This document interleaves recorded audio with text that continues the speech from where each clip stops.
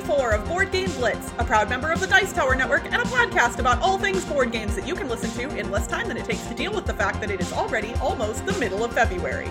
Board Game Blitz is sponsored by Grey Fox Games. This week, we're finishing our alphabet games. First, we discuss a couple games we've played recently, like The Shores of Tripoli and Calico. Finally, we wrap up our favorite alphabetical games with the top third of the alphabet. And now, here are your hosts, Ambi and Crystal. Before we hop into our recently played games, we wanted to remind everyone that this Sunday, February 14th, is Galentine's Day. Yes, you heard me right. It's Galentine's Day, friends. A celebration of gal pals, so to speak. And we are doing a very special stream as part of the Tabletop Live Network special Galentine's Day event, which I am just so excited about. Mm-hmm. So fun. Yeah, so our stream is going to be at 8 to 10 p.m. Pacific time. We know that that's late for those of you who are not on the west coast of the United States or in Hawaii. Yes, but there will be streams all the way from, I think, 6 a.m. to 12 midnight Pacific time. Yes, so 18 full hours of streams hosted by women or non-binary board game streamers. And this was Amanda Panda's brilliant idea, and I'm just so excited to be part of it. Yeah, it'll be a lot of fun. And our stream is going to be sponsored by Button Shy Games, which I'm super stoked about. We're going to be playing Tussie Mussy and Sprawlopolis, and I believe they're giving us some Tussie Mussy to give away to the audience. And we also will have giveaways from Quiver Time. You know, Valentine's Day, the quiver, the bolts, Cupid, all of that. It fits real well. So we're going to be doing lots of fun stuff during our stream. So hopefully you all can stop by.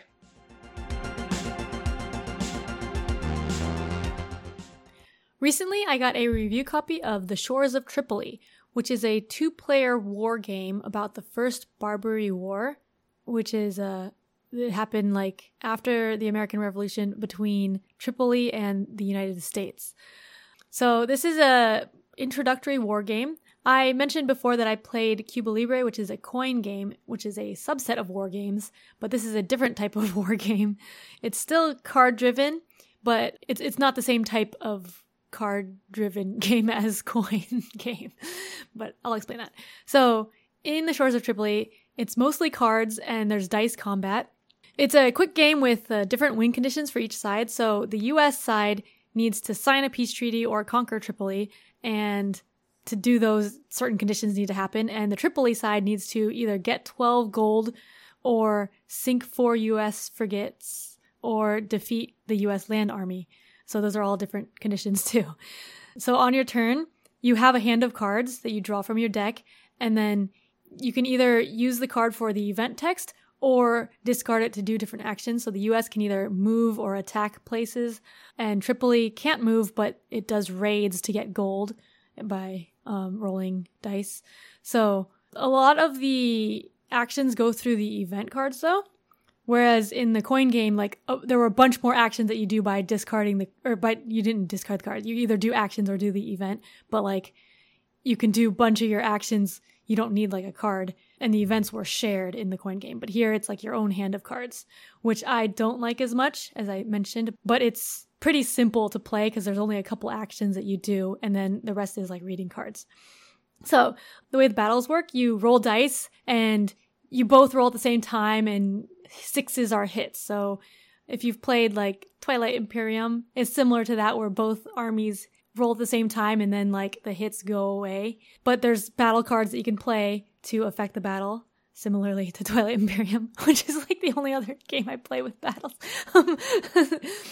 So I don't like dice rolls that much, and neither does Toby. So we didn't like this game as much as the coin game that we played. And so in our game, we only played once. Toby was Tripoli and I was the US. And he was doing well with the raids and I was doing well at building up my fleet, which are the different things you're supposed to do. And it seemed kind of close because he was getting close to his win condition and I was kind of close to my win condition. But when I got the right event cards to move my army in to attack his army, my rolls were bad.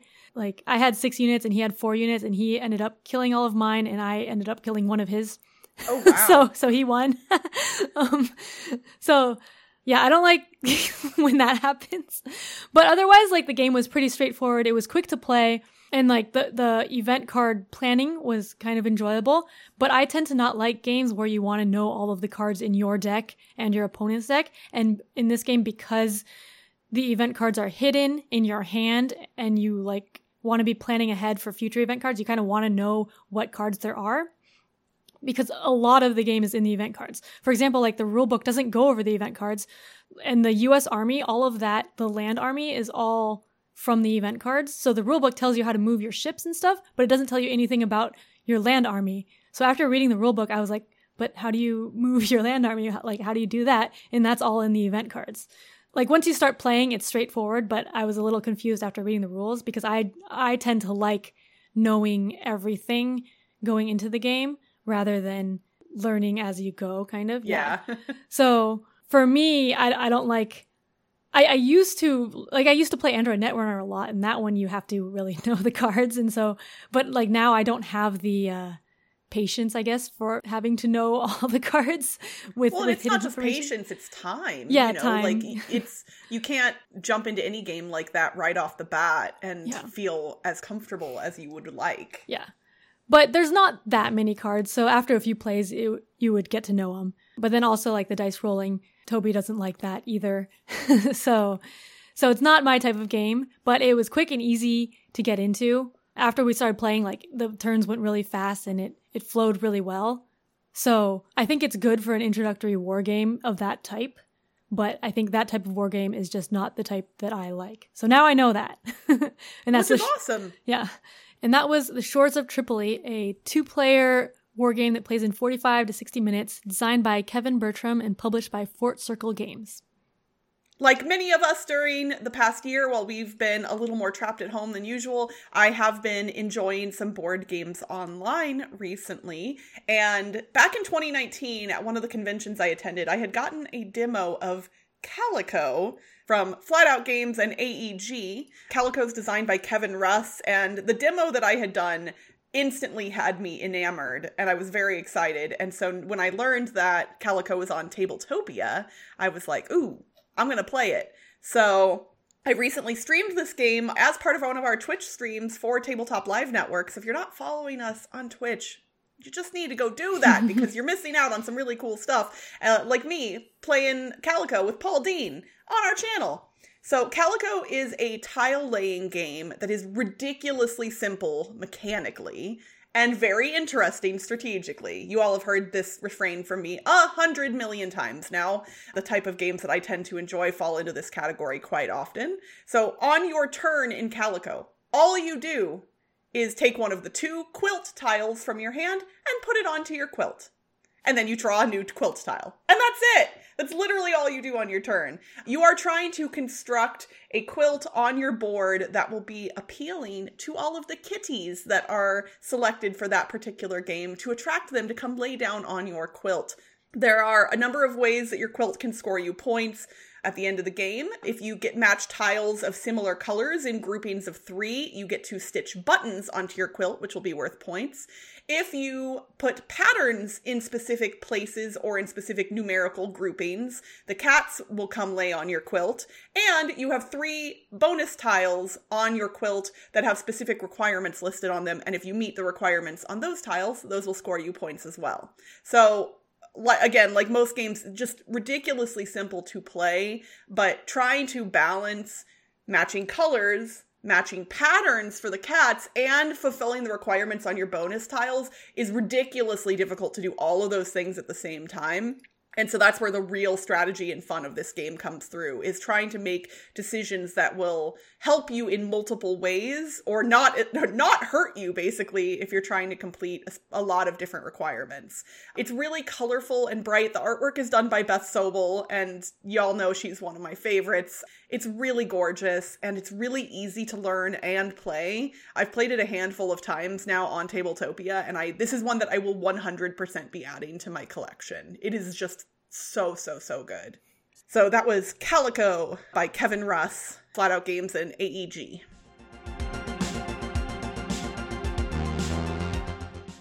All right, Ambi, let's hop into the last third of the alphabet for our alphabetical games. I'm really excited. I think the top half of the alphabet has some good ones in it. Yes, the last third is in the first third of the alphabet. Right, Yes. which is why we did this backwards, because we knew that it would be more underwhelming if we ended at the end of the alphabet. Yeah.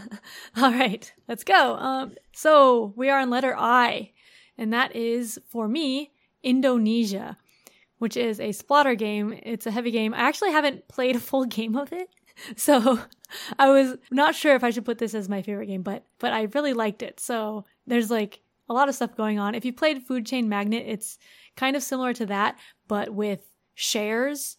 So you can like buy shares of a company, and there's hostile takeovers of the companies, and then you're like distributing goods and stuff. So it was it's a pretty long, in-depth game, but it was really exciting, and I want to play again at some point. But it's I think a 3+ player game, so I'm not sure when I'll play again. Plus it's long, so that's Indonesia. My pick for I is Illusion, which is one of Wolfgang Warsch's weirdly like underrated titles, I think. Like, nobody talks about Illusion when they talk about Wolfgang Warsch, but it's really good. It is a card game where you have these weird abstract patterns in 4 different colors on the backs of all of these cards. And you look at the card and try and determine what the percentage is of one of the colors on the card. So like how much green is covering the card, and put that onto the table in comparison to all the other cards that have already been laid out. So you're looking at the cards on the table and going, does this card have more or less green on it than these cards, or red or blue or yellow, whatever color has been selected for that round. And people just go around placing cards into the row until they think that somebody else has placed something incorrectly. They call it out. You go around and around and around. This is one of those games that every single time I teach it to people, they're like, oh, this is really fun. Every time, without fail. So that is why Illusion is my pick for I. Yeah, I like Illusion. It's similar to Timeline, but then if you get it wrong, you don't feel stupid. Yes. And yeah, in Timeline I feel really stupid, especially when like I'm way off about a thing, you know? Like, oh, this big moment in history that I have clearly no idea when it happened. Yep.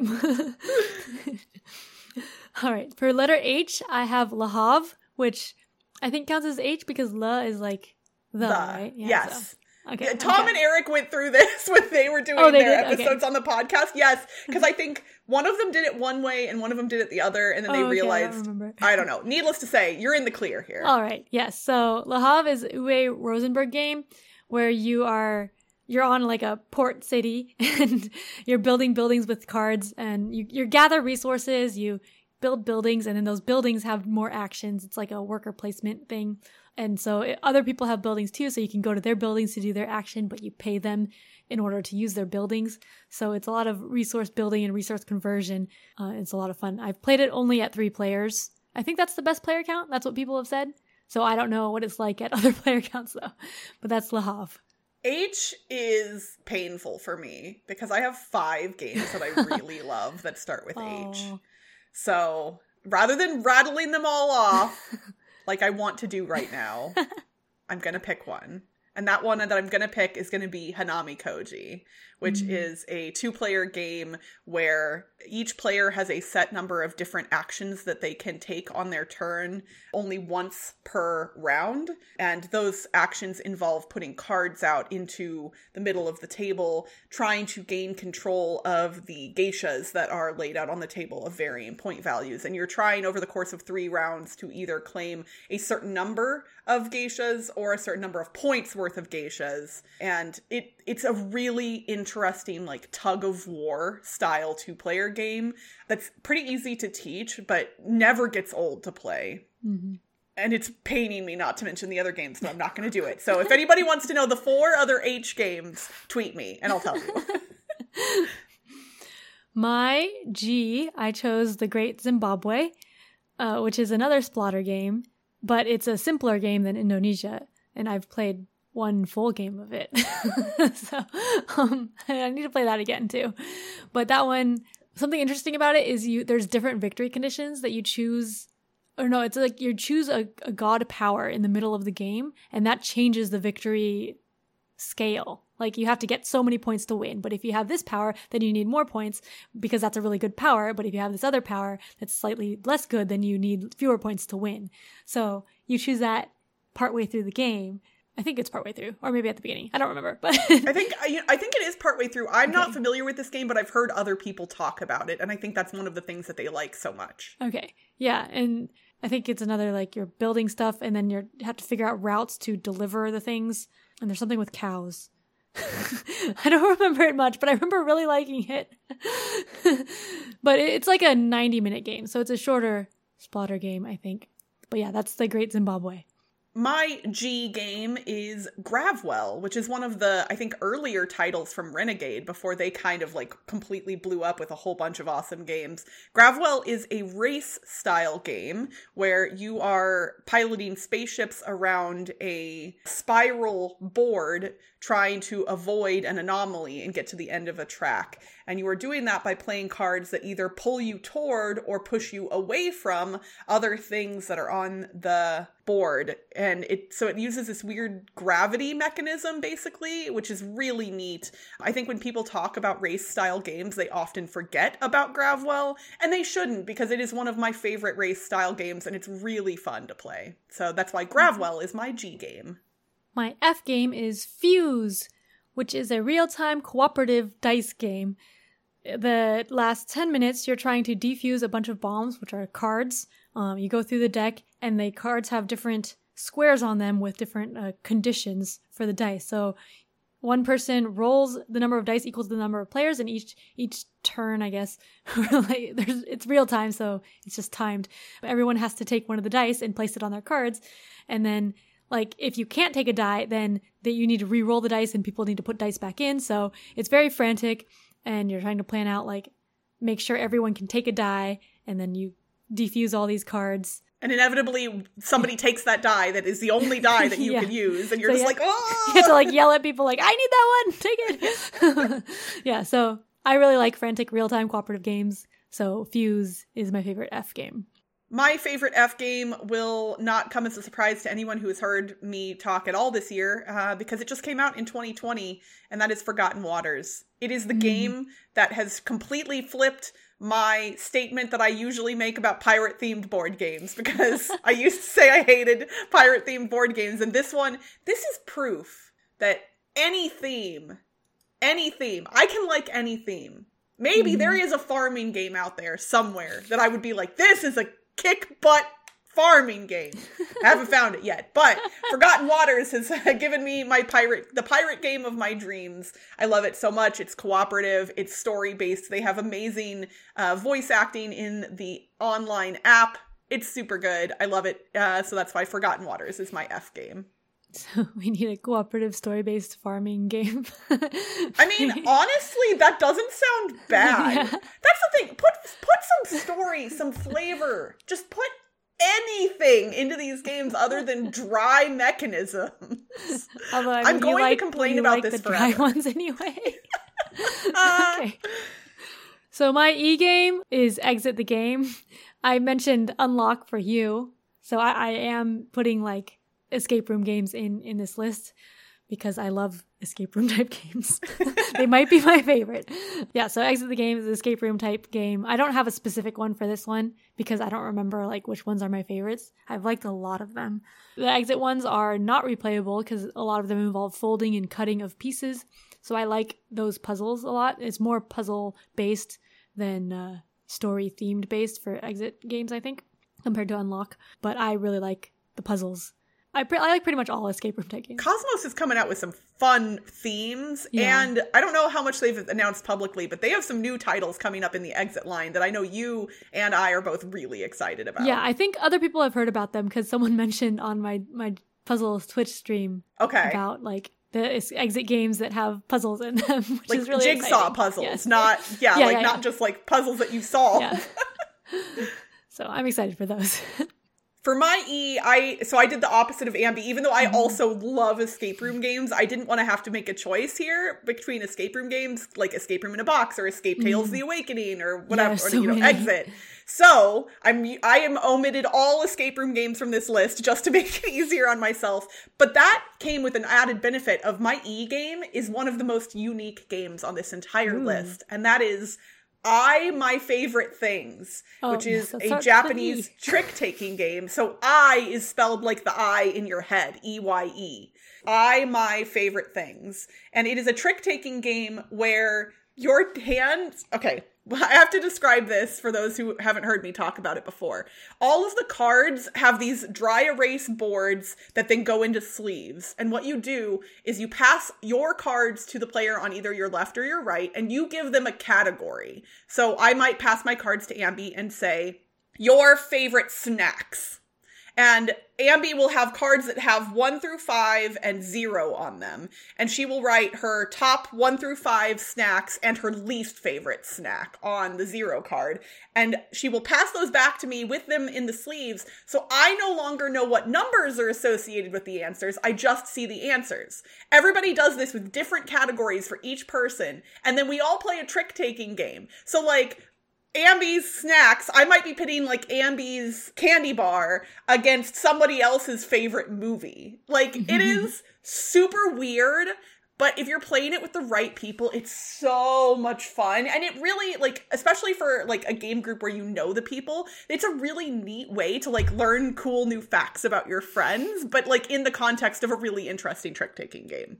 So yeah, I know I talked a lot about it, but it's because I think this is one of those games that many people have not heard of. And it's super awesome, especially if you like trick takers and learning more about your friends. So that's My Favorite Things.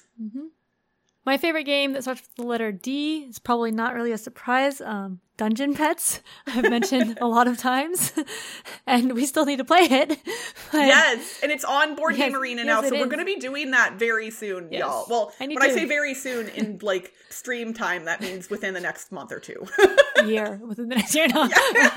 No, I'm determined. We've been talking about Dungeon Pets for years. I want to make this happen. Yes, but Dungeon Pets is a bidding/worker placement game where you're... So, like, the worker placement is interesting. You have groups of workers that you make yourself, and, like, the biggest group goes first, and you're going to a market to buy food. You're raising these pets, little monsters, for dungeon lords. So, like, you're on the other side of, you know, how usually in a dungeon the monsters are bad and the heroes go and slay the monsters. But here, you're raising the little pets, monsters, for the dungeon lords to put in their dungeons.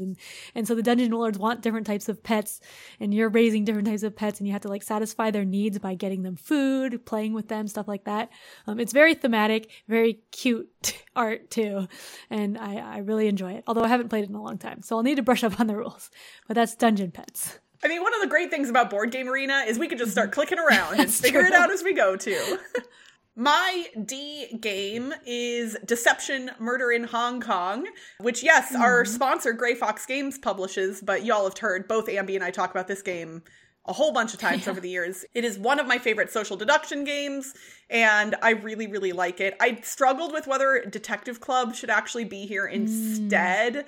I've only played I've played Detective Club a handful of times, and I think it might overtake Deception if once I own it and play it more. But really, I've played Deception so many times over the years that, like, it's hard to unseat, even if I like Detective Club's mechanisms more. So, Deception Murder in Hong Kong, super awesome. One of your friends is a murderer, and you gotta find him out using clue cards, and it's wonderful. We've talked about it a bunch. Y'all know it. Deception Murder in Hong Kong. My favorite C game is Codenames, which is a party game, word party game. There's two teams, and there's a grid of 25 words, and you're trying to give a clue to your teammates of one word and a number, and the number is like how many words you're trying to get them to guess, because you have 8 or 9 words that you're trying to get them to guess over the time. So it's fun, like, trying to think of a clue that connects multiple words. And the word bank they use has a lot of words that have multiple meanings to it, which is a very clever design, because then, like, you can connect words to other words based on whatever meaning you're thinking of. And so it's really clever trying to connect all of those words. So that's Codenames. My love of this game got reinvigorated this year playing it online, because I had burned myself out on Codenames real hard back after it first came out. I played it so much. And, and now, like, it had been long enough that I was like, ooh, no, I do love this still. Yes. I will say Codenames Duet is still my favorite, though. Yeah, I've only played Duet a couple of times, but I like both. Awesome. My C game will likely come as no surprise to anyone as well, and that's Castel, the game about building human pyramids and competing in festivals in Catalonia. It is one of the most thematic Euro games that I own, and one of the most fun, and I don't know why, but it like scratches my brain in just the right way. There's enough things to keep track of to make it really interesting, but not so many that I can't like focus. I really, really love Castel a whole lot, and I still think it does not get the attention that it deserves, so I'm going to keep yelling about it forever. That is why Castel is my C game. Oh, we might have a crossover for this one. I mean, if you're saying that and we don't, it would be weird.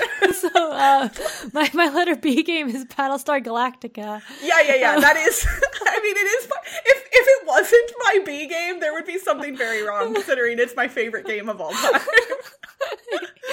So, yes, Battlestar Galactica is, in fact, also my B game. Yeah. It's a very fun game. You can talk about it, because...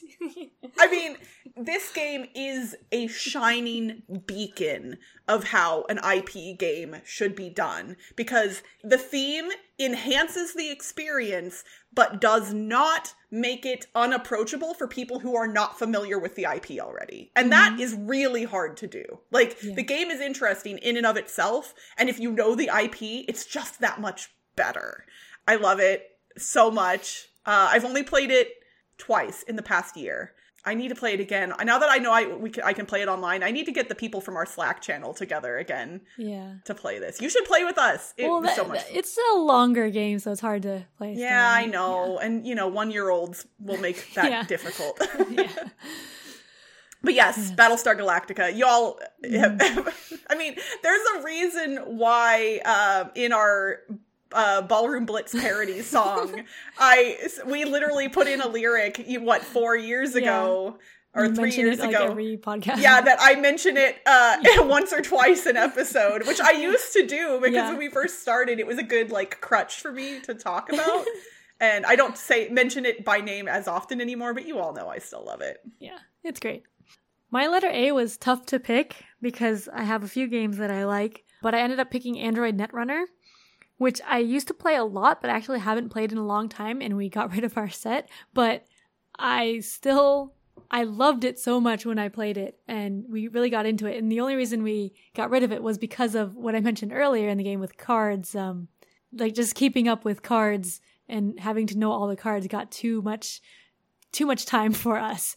But like Toby and I used to play. So Android Netrunner is a 2-player card game. If you've played Magic the Gathering, it's a similar thing. It's a living card game though, which means like you buy the packs that you buy, you know what cards are in it. It's not like random cards that you get, which is nice, but there were still like a lot of expansions. But we used to go to tournaments, so it's asymmetrical 2-player card game. There's one person is a runner and the other person's a corporation, and the runner is trying to hack into the corporation. So they're putting down programs that can break into the corporation's ice. There's like lots of weird terms for the cards and stuff, but the corporation is putting cards face down that block the runner cards. And so the runner has cards that can like get past those face down cards. So when they go into it, you turn it face up. And so you can lay traps and stuff as the corporation. And so there's a lot of mind games, but then it was a lot of fun, but you basically have to know the cards that are possible because of all of those mind games. And it got pretty exhausting, like going to tournaments and stuff. And when we stopped going to tournaments, we just stopped playing and then got rid of our game. But I still have like really good memories of playing that game. And I really, really liked Android Netrunner. So, I mean, this feels like, at least for you, the way you've described it to me, it sounds like something similar to the way we describe legacy game experiences now. Like, even if you're not going to come back to the thing, like, that doesn't diminish the experience you had with it. So the fact that you don't own it or play it anymore, like, to me, that has no bearing. Like, of course it can be your favorite A game. Like, Yeah, like that makes sense to me. And there was like 1 year where that was basically all we played. We played other games too, but we played that a lot. Like the person at the game store knew us by name because we would go all the time for that game. And it's like, yeah. And we would talk about Netrunner with him. And yeah, that was a lot of fun. Have you played Unmatched from Restoration Games yet? I have not, no. I think based on the way you describe Android Netrunner, I think you would enjoy Unmatched as a, lighter, less time-intensive version, because it is similar in that, like, you kind of do need to know a little bit about what is possible in all of the decks, because, like, when I've played certain decks for the first time, like, this was forever ago now, but like Kathy had, I think, Medusa's deck, and Medusa has one card that's like really crazy powerful, and neither one of us knew it was coming. And then she was like, oh, like, so those I mean, you don't have to know the cards, but it's helpful. But like it's also not intensive to learn them, because every deck you pick up, you can kind of scan through and be like, okay, this is what could happen. I think you would really like it. We should reach out to Restoration, because you and I could play Unmatched over. I know it's so many things, but like this would be a fun one for us to play on stream as well. And you don't have to have the same sets as me, because it doesn't matter like which heroes each of us play. That's what's really neat about it. Yeah. My A game, I will admit, I struggled with whether I should replace this with a game that I just learned like a couple of weeks ago. What?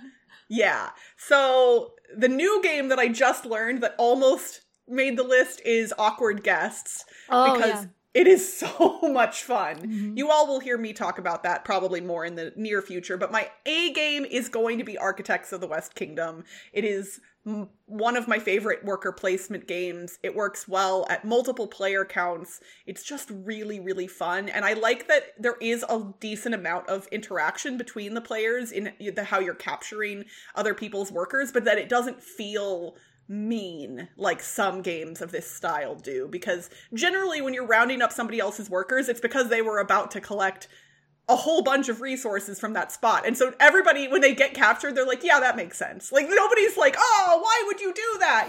Like it's all very strategic and makes sense. I still have not played Paladins of the West Kingdom or Vicomte of the West Kingdom, which I've heard multiple people enjoy those games even more. Maybe I would, but for now, Architects is the only one I've played, and it is the one I love, so that is why it is my A game. Yay. And that's it for this week's Board Game Blitz. Visit our website, boardgameblitz.com, for video and blog content, as well as to get links to all our social media pages. This episode was sponsored by Grey Fox Games. Looking for an abstract strategy game that rocks? Stay tuned for more info about Ragnaroks, coming soon from the designer who brought you Santorini. Grey Fox Games. Quality games cleverly crafted. Join the Blitzketeer community on Discord by following the link in the show notes. You can support the show by leaving us a rating and review on your podcast provider. And if you want behind-the-scenes access and an invite to our private Slack channel, visit patreon.com/BoardGameBlitz. Our theme song was composed by Andrew Morrow. Technical support provided by Toby Mao. Board Game Blitz is part of the Dice Tower Network. Until next time, don't worry. Be blitzy. Bye, everyone. Bye. Words with multiple meanings, which is really thoughtful. No. Good thinking job by designer. Really clever. Yes. Like what is the word I'm thinking? That one's gold right there. Good thinking job by designer. Okay, right. Yeah. And the word bank they and join the Blitzketeer. Okay. Join the Blitz. Why can't I say Blitzketeer? It's a hard word. It's a hard word. Join the Blitz.